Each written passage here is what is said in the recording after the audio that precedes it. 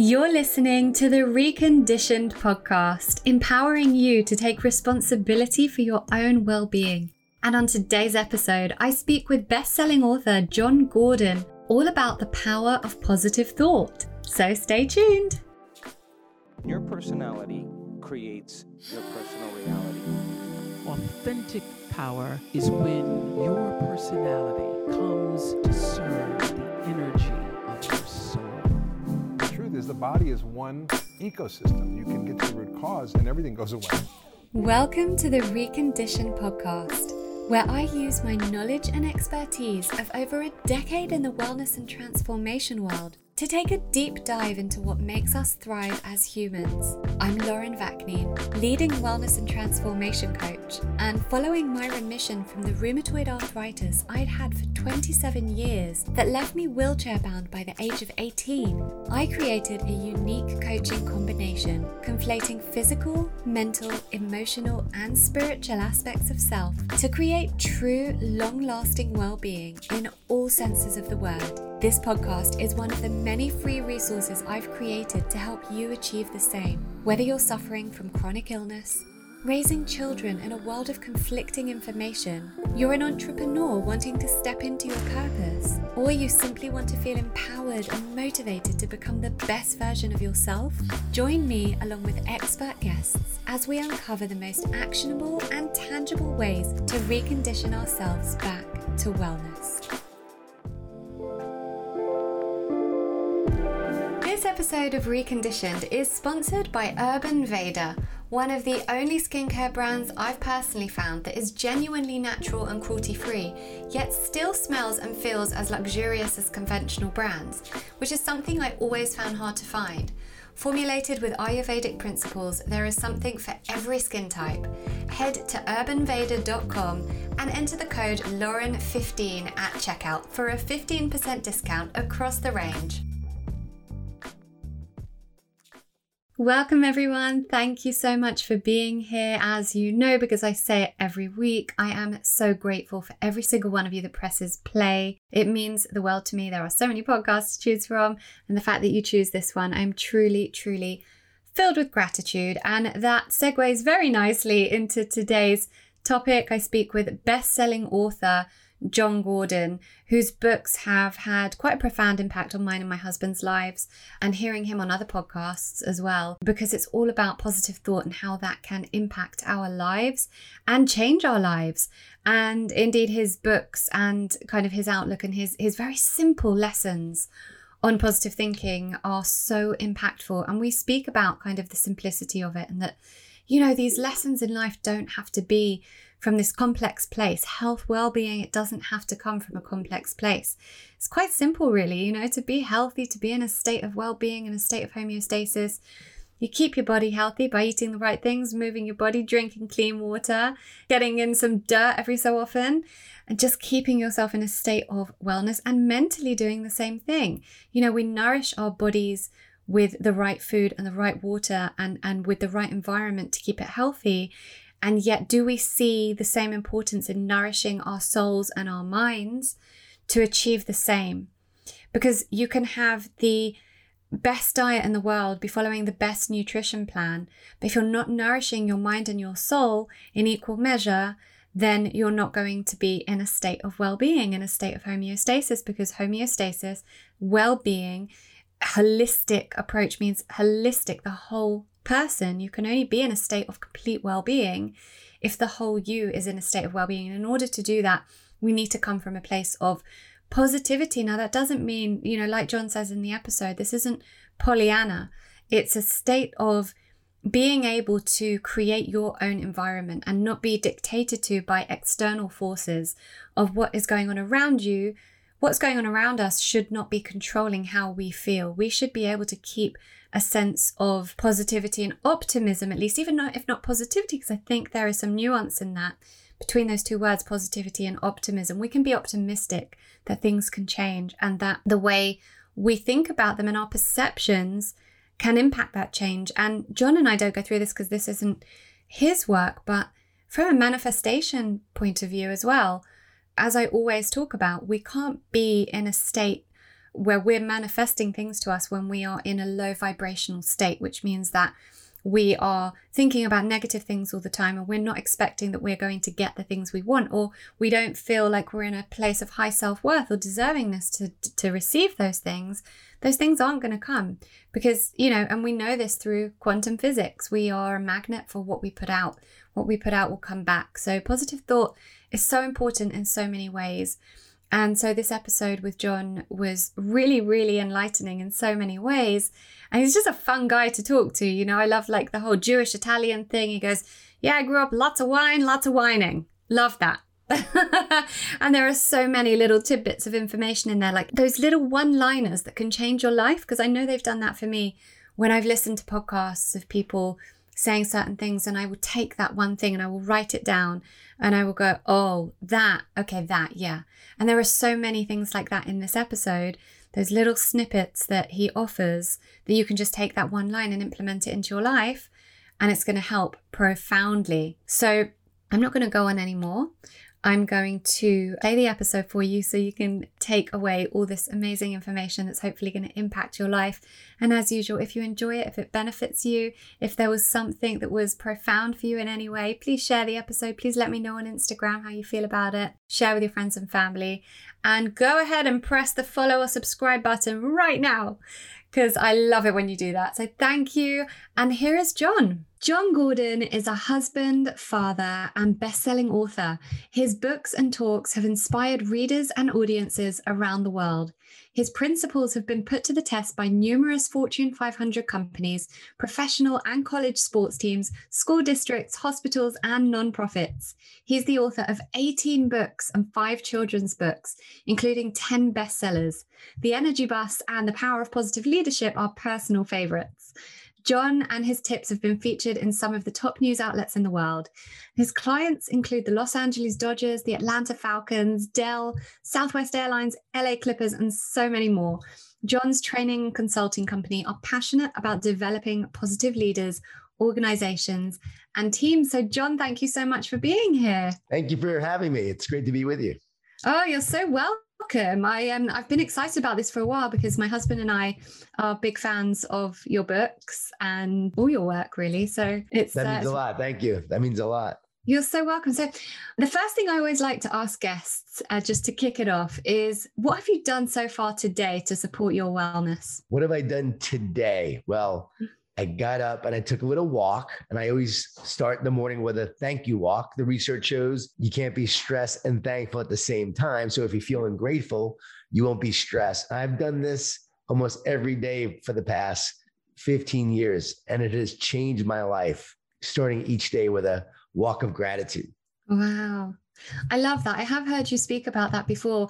And it's almost like you're just taking a simple daily thing and then reframing it into something positive. Yeah, we all walk, right? And we practice gratitude. Hopefully we can, and we do. The word gratitude comes from the Latin word gratis, which means free.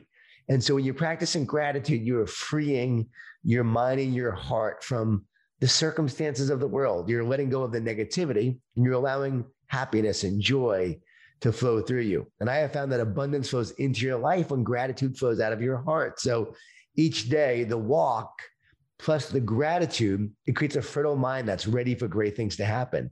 Think about that. You do this and you're flooding your brain and body with these positive emotions that uplift you rather than the stress hormones that slowly drain you and over time slowly kill you. So by doing this every day, you're feeding yourself with the positive, you're weeding the negative, and you're creating a healthier mind, a healthier body, and also a healthier perspective on life. It's just such a great and simple way to start the day off positively. So thank you for taking us through that. The next thing I like to ask is just to take us back through your upbringing and your background. It always kind of gives context to what you do now. And I'd love to hear about how that impacted what you do now. Well, I remember elementary school, Mrs. Omacher, Mrs. Leota, the way they gave me a lot of warmth and love and smiles in elementary school, and the kindness they had. I also remember the way they moved me around the room, though, because I talked too much. And so I think that was setting me up for a career of speaking. And it's funny, that's what I do now, right? So I grew up in Long Island, New York, in a Jewish Italian family, a lot of food, a lot of guilt, a lot of wine, a lot of whining. Not always the most positive family. I wasn't the most positive person, but a very loving family. I played a lot of sports growing up. We were very active in football and baseball and all that good stuff. Basketball. I always competed in the backyard with my brother and friends in the street. We played football. So it was a good upbringing. I went to a nice school, a nice middle class area. And it was a great childhood, I would say. You know, I had a biological father that left when I was a year old. And so my mom remarried when I was 5. And so she married my dad, who was a New York City police officer. And he pretty much raised us as his own. And he was a great dad, a very loving dad, and just a great man. And so that was a huge part of my life growing up. And then as I get older, I played more sports. I played high school sports. I went to Cornell University. I played lacrosse at Cornell. That was a great experience. It was a Division I program, and we were very competitive in the country. And so that was a lot of fun going to play all these top teams around the country. I learned about culture. I learned about teamwork. I made friends for life there. And so it was, in many ways, it was a great upbringing. Wonderful. So how did it kind of feed into what you do today? And obviously what you do is very much about positivity. And what you've said is that it wasn't always the most positive home life in terms of the narrative. So tell me a bit more about that. Yeah, I think it's ironic that this is my life's work because I am not naturally positive. I had to work really hard at being positive. And I struggled with negativity when I was in my late 20s, especially when I was 31 years old. My wife had had enough of my negativity. She said, I love you, but I'm not going to spend my life with someone who makes me so miserable. Like, you need to change. And I had to change. And that began this journey of working to become a more positive person. She was going to leave me if I didn't. And she should have left because I was a jerk. I was self-absorbed. I was not a great husband. It was all about me. I was just trying to become successful at the expense of spending time with my family. And so I was really messed up in a lot of ways. And I was crumbling from the inside out. Fear, pressure, stress, being a young dad, having to provide for my family. And I didn't handle it well.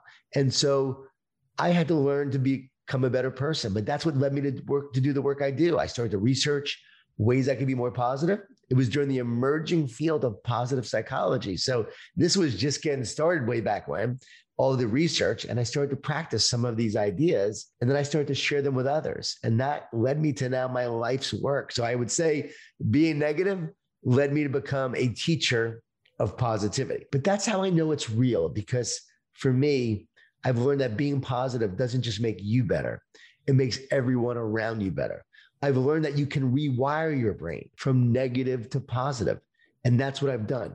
And when people hear me speak at big events and so forth, they understand that it's real. Like, this is not Pollyanna positive. This is not about seeing the world through rose-colored glasses. This is knowing that you have the power to overcome the thorns. This is not about ignoring reality. It's about maintaining optimism, belief, and faith in order to create a better reality.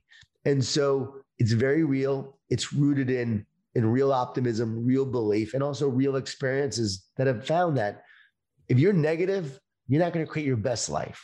But when you're positive, you give yourself a chance and an opportunity to create your best life. And that's what it's all about.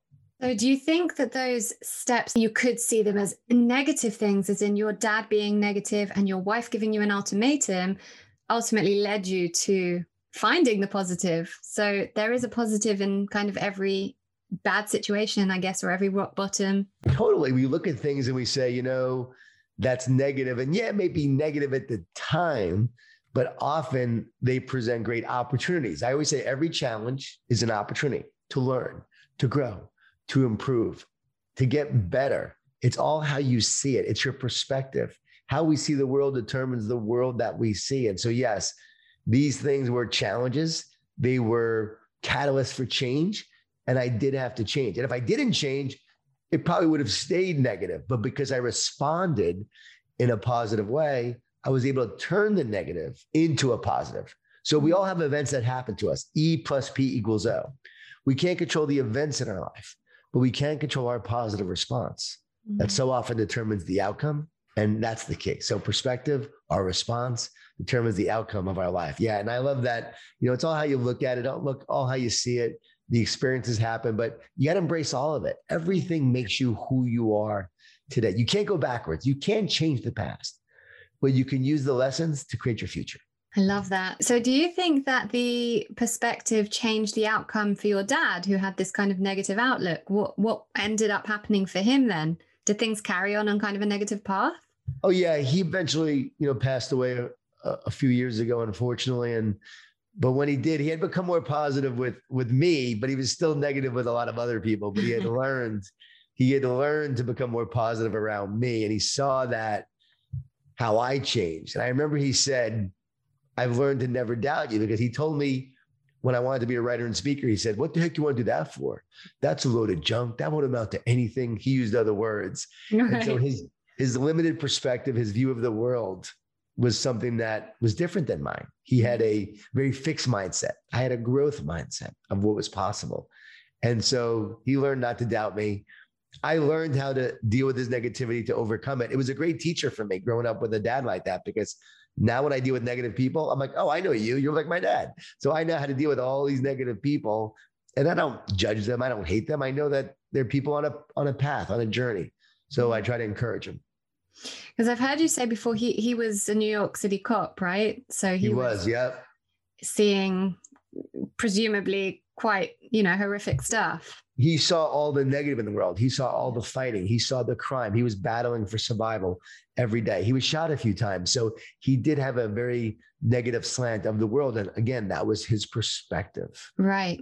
So my question from that then is, how do you, from your perspective and being kind of an expert in this field now, how do you live in that world as someone working in undercover narcotics or whatever it is, in a world that seems, where you only see the crap, and still come home at the end of the day and be able to have a positive outlook? Because you believe you can change it. You believe that you can improve it. You believe that you can, in the midst of it, still create a positive outcome. You have optimism and belief that you are greater than your circumstances. You are more courageous than your fears. You and your purpose is greater than ultimately your challenges. So if I'm a police officer, yes, I'm fighting crimes. I'm trying to save lives. And so my focus is on saving lives. Who can I help today? Who can I save today?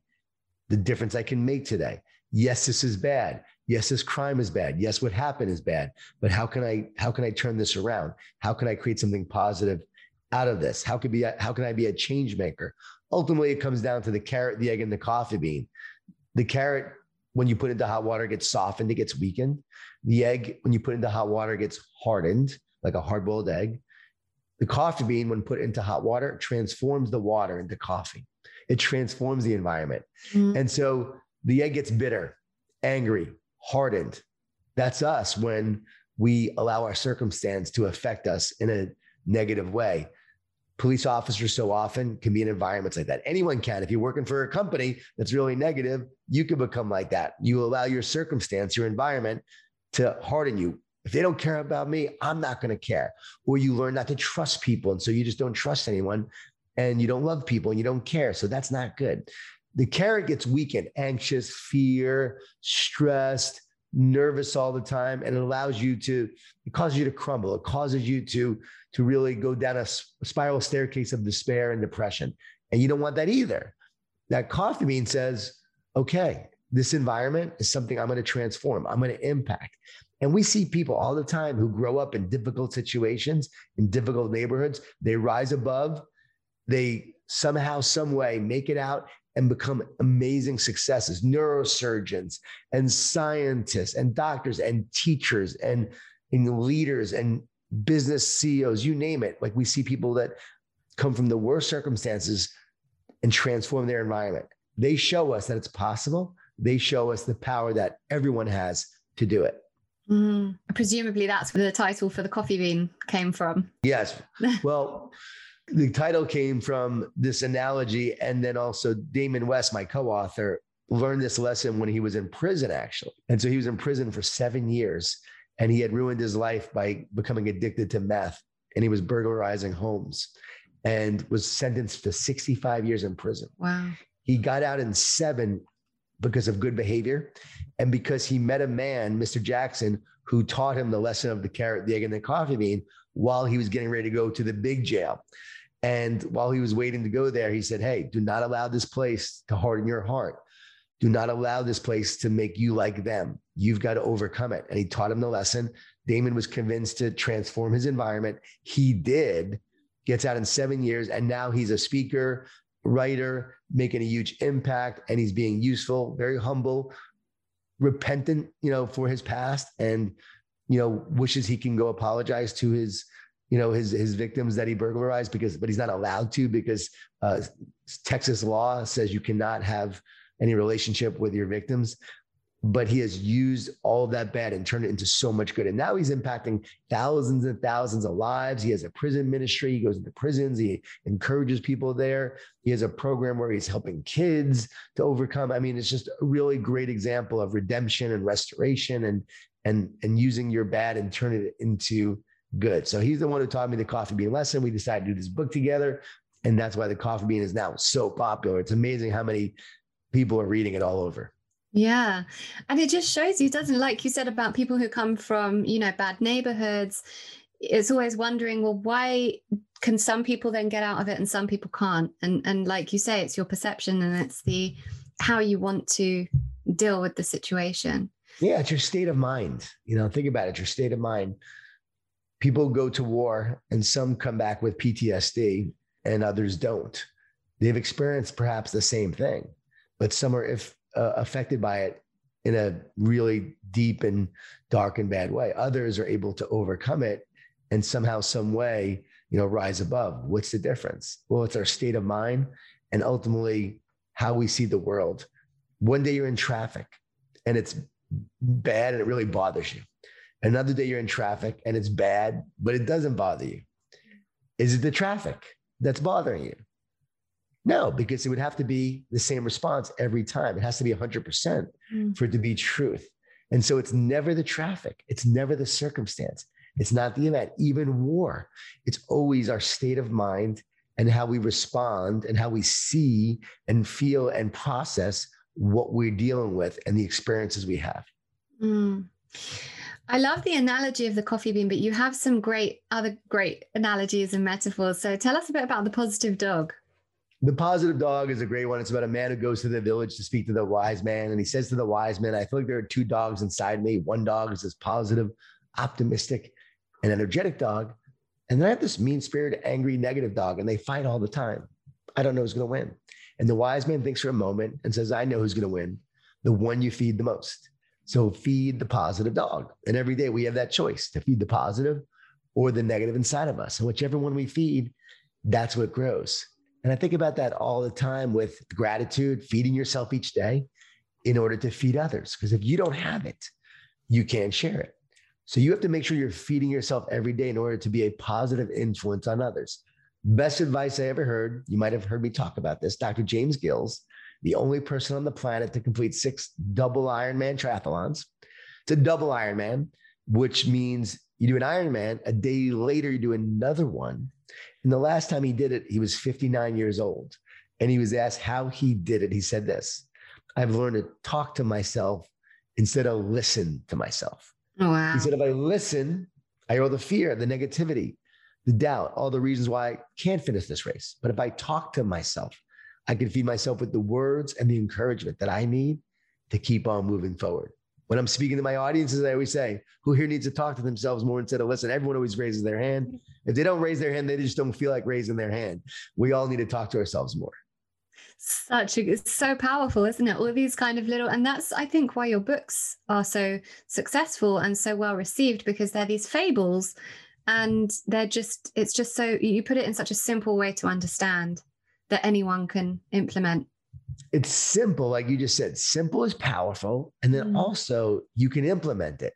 We think it has to be complicated for it to work, but actually simple is powerful, and powerful leads to focus action. Powerful leads to actions that you can take on a daily basis. And so if you're not going to act on it, it's not going to help. But if you can do something each day and have consistency, and it's a simple action, you're going to see great results from that. So it's not the complicated, it's actually the simple, powerful that really works. Also remember, clarity is what leads to focus action. The more clarity we have, the more we know what actions to take. Once we take those actions, we see great results.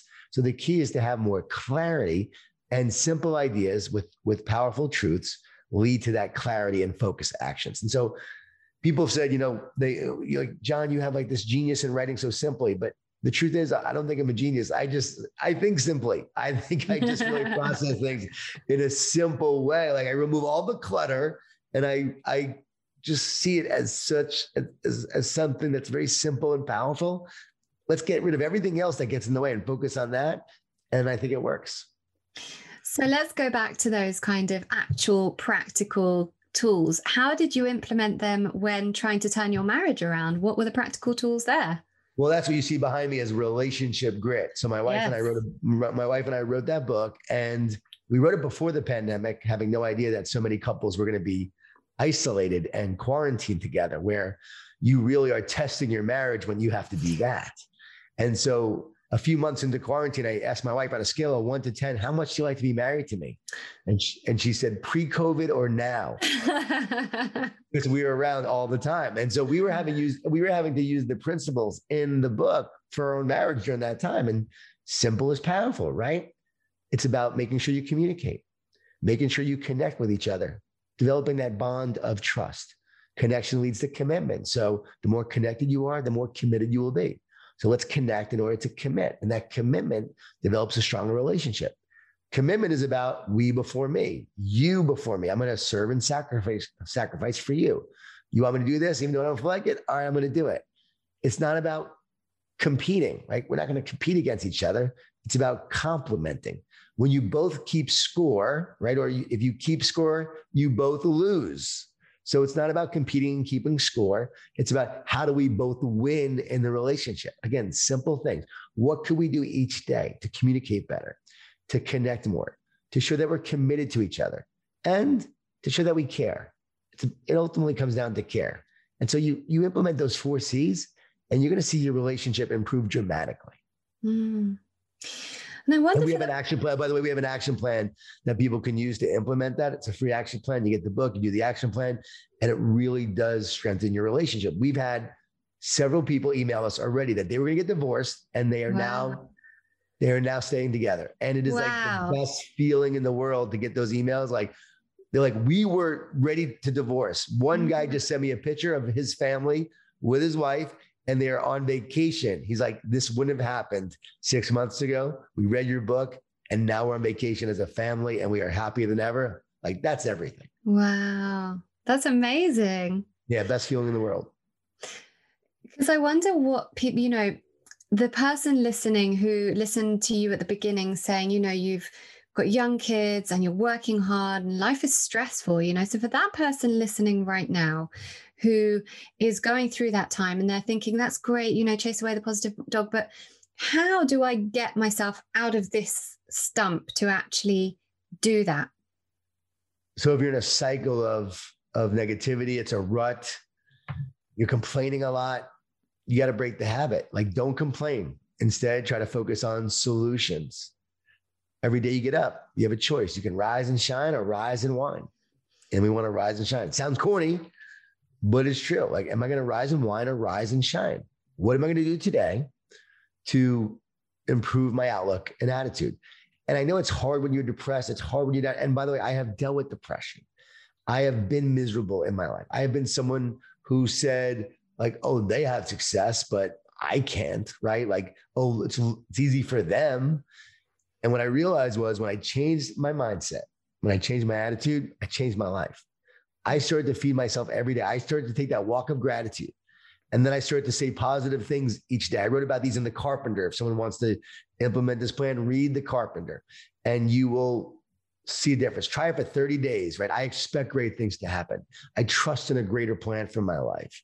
Every day in every way, I'm getting stronger and better. Like, start to say things, speak it into existence. There's a power of thought. There's a power to our words and what we see and what we say. So speak it, live it, share it. You'll start to see an impact. And that's what happened to me. Like, I literally had to rewire my brain.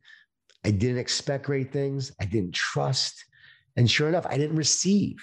What happens is I'm convinced that we don't feel worthy. We don't feel like we deserve success. We have the imposter syndrome. So what happens is right? We get these ideas, we get these impulses to do things, but then we say, oh, I couldn't do that, or that can't happen. That's not possible. And we cut off the flow of the abundance and positive energy that is meant for our life.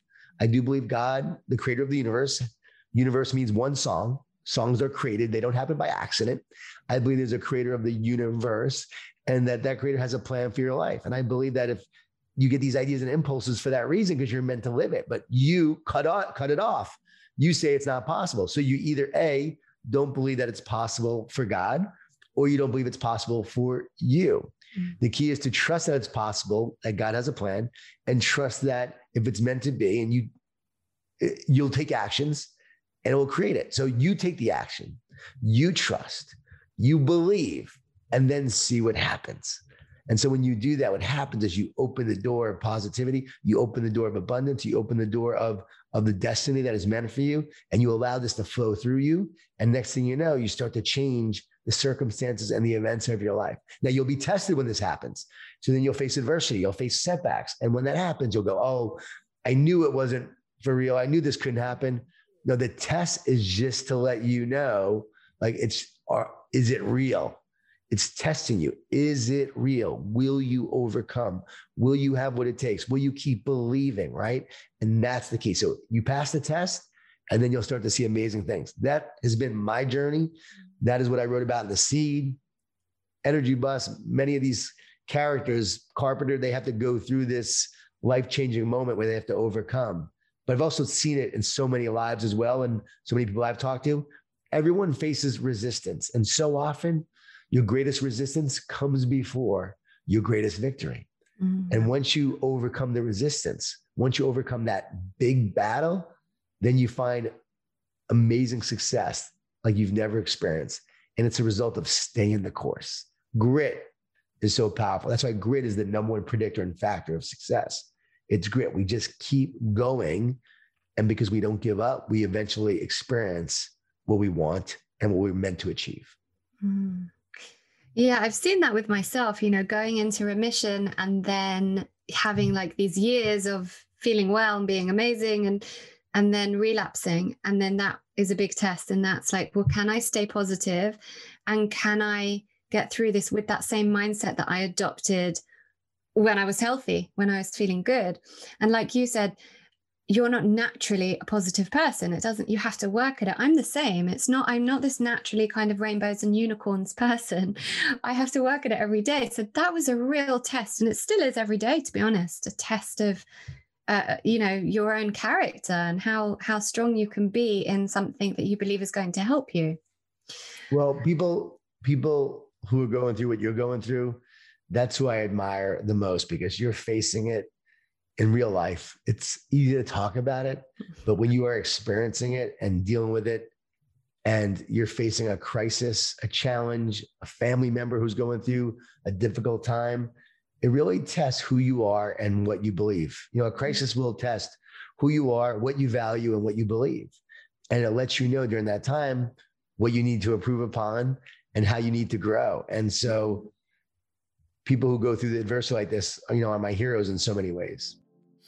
We'll be back to the episode really soon, but first, a quick word from our sponsors, Block Blue Light. So as a busy mum and entrepreneur, there are days where I have to work into the evening, and this means being at my screen way longer than I'd prefer. So a while back, I invested in a pair of blue light blocking glasses. Now, if you've never heard of blue light blocking, let me give you a quick rundown. Natural blue light from the sun boosts our mood and alertness, but technology has meant that we're now exposed to so much artificial blue light from screens, devices, and all modern lighting, and it's really affecting our health. Artificial blue light disrupts our sleep, interferes with our hormones, and causes digital eye strain, which can lead to long-term eye health issues. Now, I've been wearing my blue light blocking glasses for a while, but it was in the second lockdown when I was homeschooling that I decided to get a pair for my 5-year-old to protect him from the amount of screen time that was required for his learning. And he now wears them anytime he's at a screen and if he's watching TV after dark.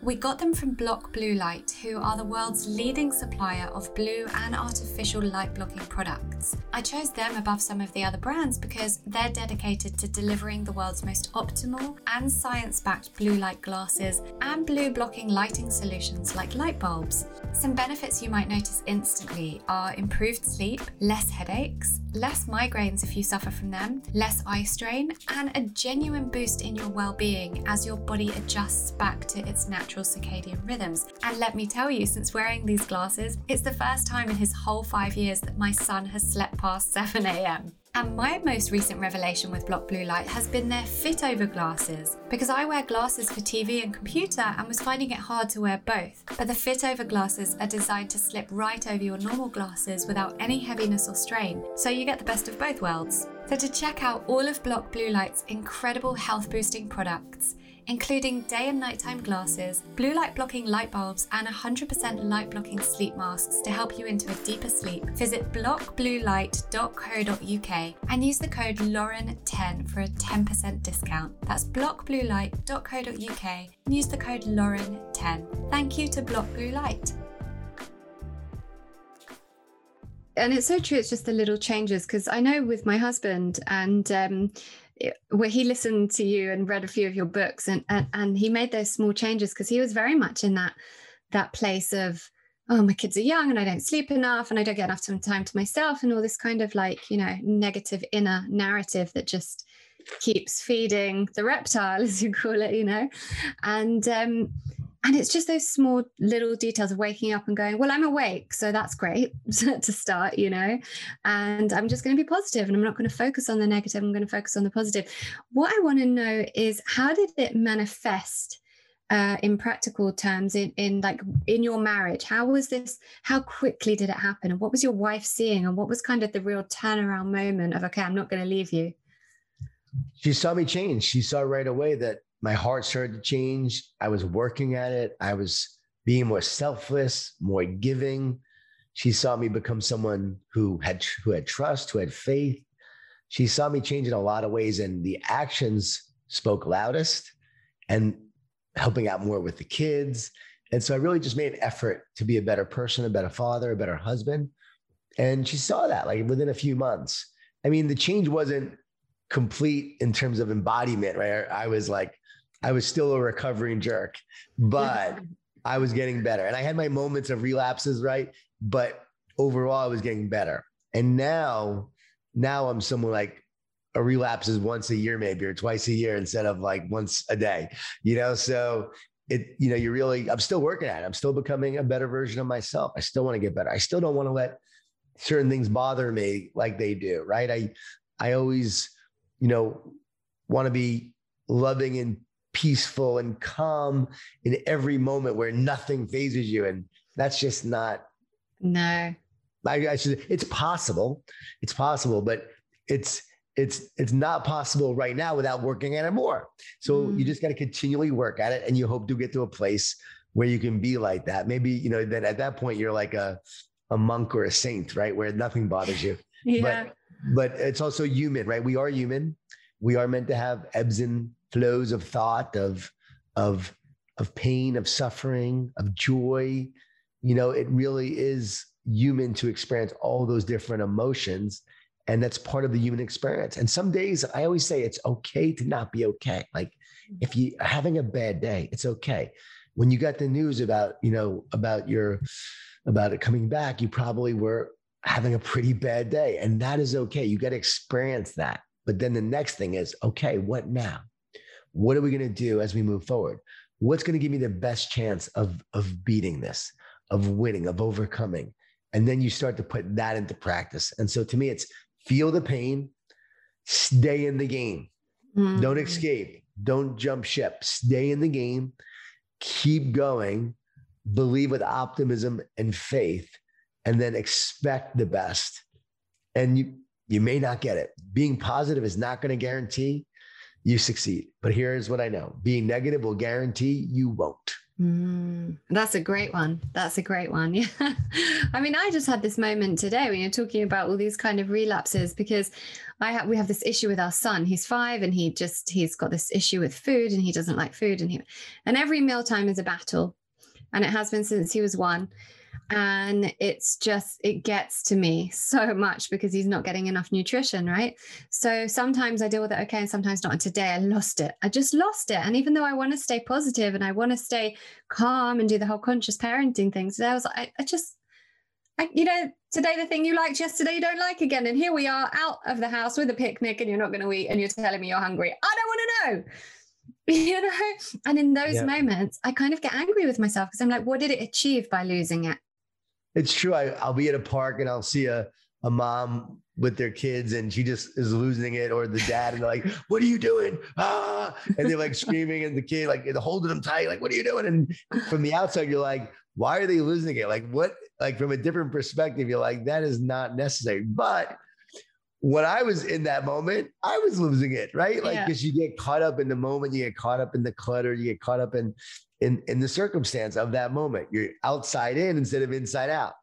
And so you're looking at the outside, not the inside, to the soul, to the spirit, to the heart, right? So I've been there. We've all been there. And I have a 20-year-old and a 22-year-old.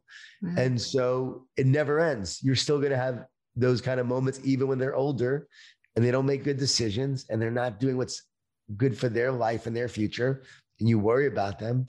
It never ends. So I've learned you just grow with the uncertainty, you grow with the obstacles and the adversity, and you continue to find your way forward. Positive leaders find a way forward. That's why my husband and I both love the power of positive leadership. But coming to that, actually, because it's interesting for me, I always think about people like you that go into these massive Fortune 500 companies, or big football teams.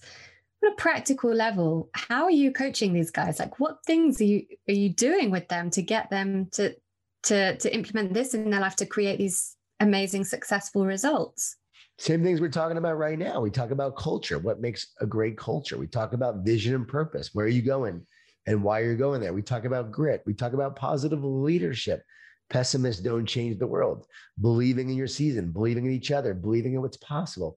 We talk about ways to stay positive through challenges. They lose perspective. They lose sight of their vision and goals. We talk about that. We talk about how to come together as a team, to be a strong team.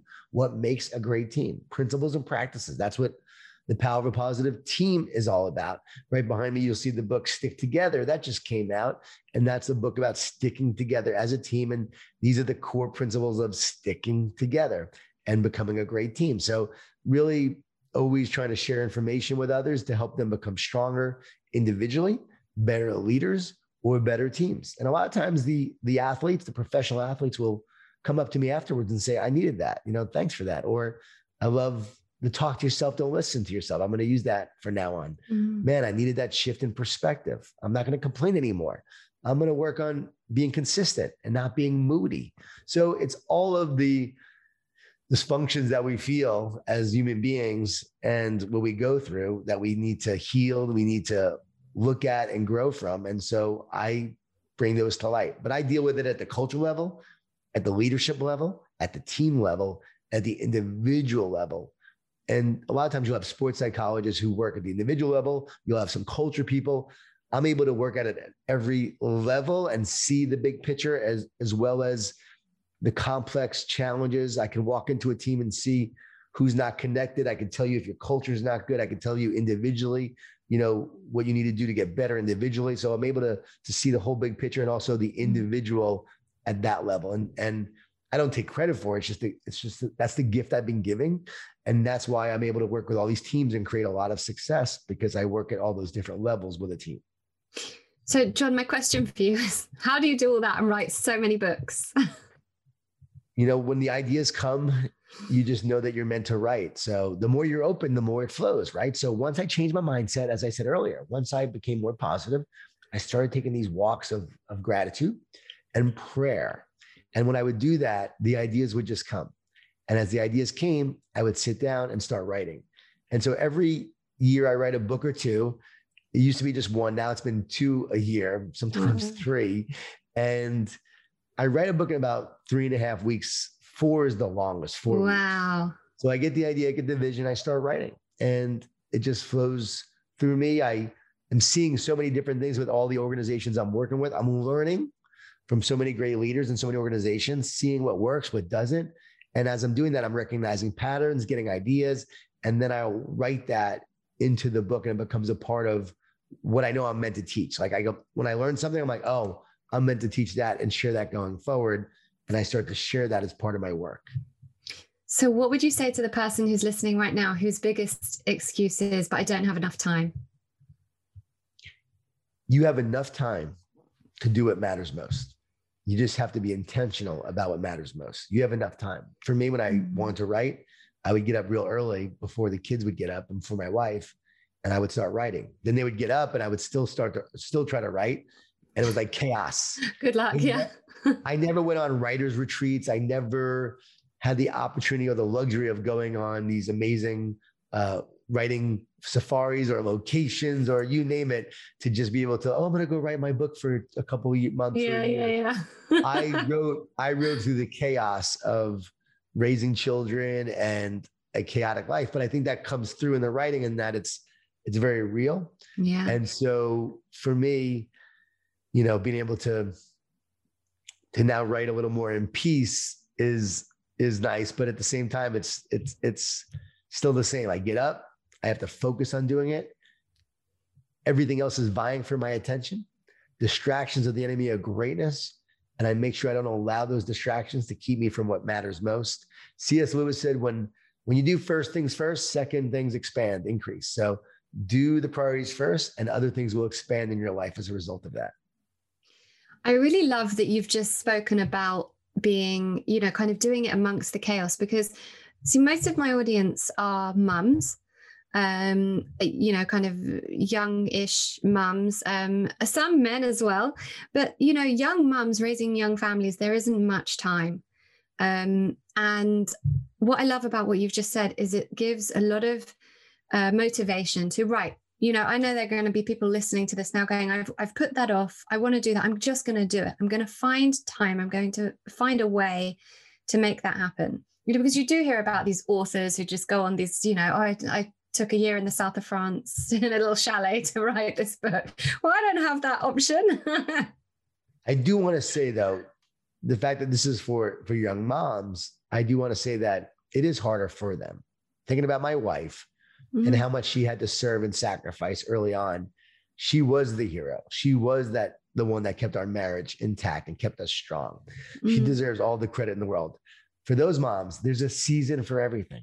Yeah. And so I would say right now is a season where you are going to be with your kids. You are going to be focusing on them. And maybe now is not the time to write in this season. Maybe now is the time to take notes and to journal and gather your thoughts and ideas while you're in the chaos of raising kids. But knowing that there'll be a time for you to write, there'll be a time for you to invest in that. But yet it's more difficult when you're a mom and you are the one raising the kids and getting up and so forth. I do believe also the man needs to be involved and needs to be helping in everything, right? That's where I got better at, where initially I was not the supportive one. And that's something I regret, but I became someone who was supportive. And as the kids got older, I was more and more and more involved and investing more. And my wife now is having the time of her life, right? It's a season for everything.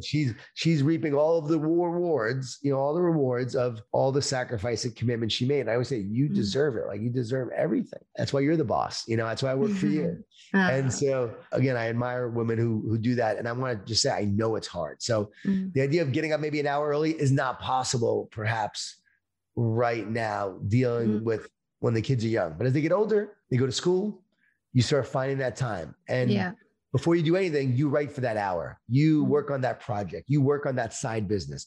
You spend that hour doing that each day. First things first, you do that. And then you do everything else. You'll gradually build whatever it is you want to build in that 1 hour a day. And over time, you'll say, wow, look what I accomplished. So that's what I'm saying. Yeah. I mean, because my 2-year-old wakes up at 5. So how do you want me to wake up any earlier? So that's not possible right now. Yeah. And it's a compromise I've had to make. And I battle with, with myself, this inner conflict of wanting to be present with my kids and wanting to focus on my business and knowing that they are young and they need me and I need to be there as well. And so it's like you say, it's a season. Just to be clear, my whole audience isn't mums. It's just a large bulk of my audience. But, there are a lot of single women as well who like this kind of well-being information, and dads. And I think a lot of dads listening will benefit from this because of your own personal perspective on it for sure. Wonderful. I'd like to ask you you've given us a few, but if we can narrow it down, what are the habits of a positive person, the daily things we need to implement? Well, definitely a gratitude walk, I think, is key. I think a success of the day at night is a great idea, where you go to bed every night and you identify your success. What's the one great thing that happened today? Not all the things that went wrong, but what's the one great thing that you feel proud of? Every night you go to bed a success like that, you wake up a success. So when you look for the good, you start to experience and see the good. And that's the idea. Keep looking for the good at the end of the day. So that's a great habit. Also, trust is essential. So is moments of joy and fun, dancing, singing, playing, hobbies, whatever you like to do, make sure you're doing some of those. Investing in relationships and getting together with people you like and who like you. That's really important to developing a positive life as people. We were made for a relationship. We were not made to do life alone. And when we're around others who give us life, who affirm, we grow. We are nourished by people like that. So that's important and a big part of living a happy, positive life. So is taking your setbacks and every setback and turning them into opportunities, for comeback. So whatever you go through, the rejection, the failure, the adversity, knowing they're not here to define you, they're here to refine you, to help you be all that you're meant to be. So your outlook and your perspective through all the stuff you're going to face is essential, knowing that you're going to face obstacles, but how do we respond in the midst of those obstacles? That's really important. Many other ideas I can't even think of right now, but there's the positive dog and all those ideas. So I just celebrated my 50th birthday and congratulations. I wrote a newsletter, a weekly positive tip I send out every week. It's free. And I send out my 50 sort of habits and ideas for turning 50 and outlook on life. Amazing. I'll link your website in the show notes so everyone can sign up to that newsletter. So as you know, at the end of the show, we do a little thing called All About You, a series of quick fire questions so the guests can get to know you a little bit better. So the first one is, well-being is? Essential. What's the favorite of all the books you've written?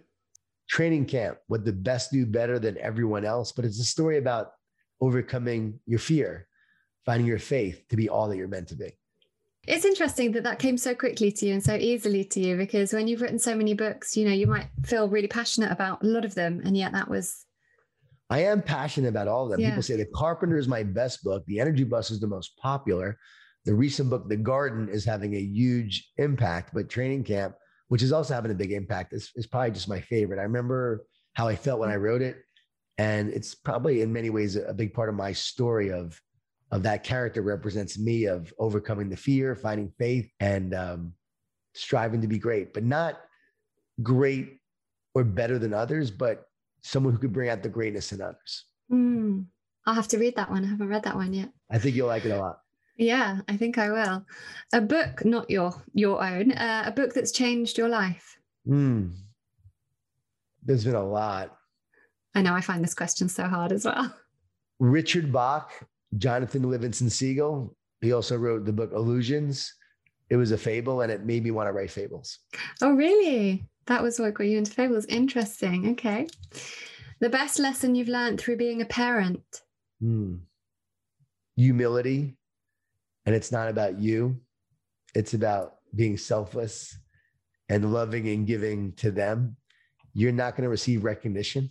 You're not doing it for the applause. Yeah. You're doing it because you love someone and you're demonstrating unconditional love. And years later, they'll recognize it. But by that time, you'll be exhausted. And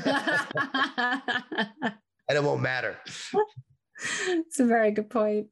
Okay. And lastly, who would play you in a film of your life? Wow. Like an actor? Yeah.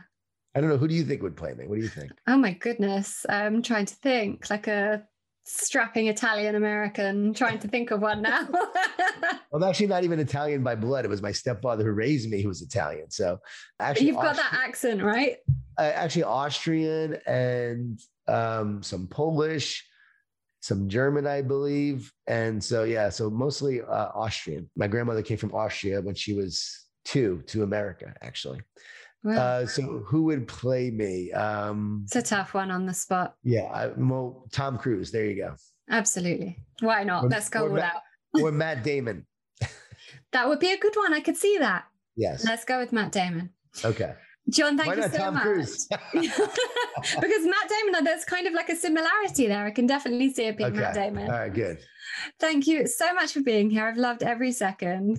Thank you for having me. I appreciate it. And I wish you well with your well-being and your health. Isn't it interesting that the challenge we go through in our life, the pain we deal with and the tests we go through so often becomes our testimony to others and what we teach to others. So like here you are teaching well-being, but you're having to live it, but it's also making you a powerful teacher to have to go through it. And yet you're helping so many in the process. So thanks for using your challenges as incredible opportunities to help others. I appreciate that. Oh, thank you so much. This season of Reconditioned is sponsored by Block Blue Light, the world's leading supplier of blue and artificial light blocking products, including blue light glasses and blue blocking lighting solutions. Blue light blocking products aim to alleviate digital eye strain, improve sleep, and optimize health through mitigating the harmful effects of artificial light from screens and modern lighting. For a 10% discount across the range, visit blockbluelight.co.uk and enter the code Lauren10. Thank you to Block Blue Light. Thank you so much for choosing to listen to Reconditioned today. I'd be so grateful if you could subscribe and maybe even leave a review if you enjoyed this episode. And better still, if you could share with friends and family who could benefit from the content, that's what I'd really love. I just want us to share the love so that everyone can understand how to use an integrative approach to life and health. For more free resources, visit laurenvaknine.co.uk and laurenvakninecoaching.com.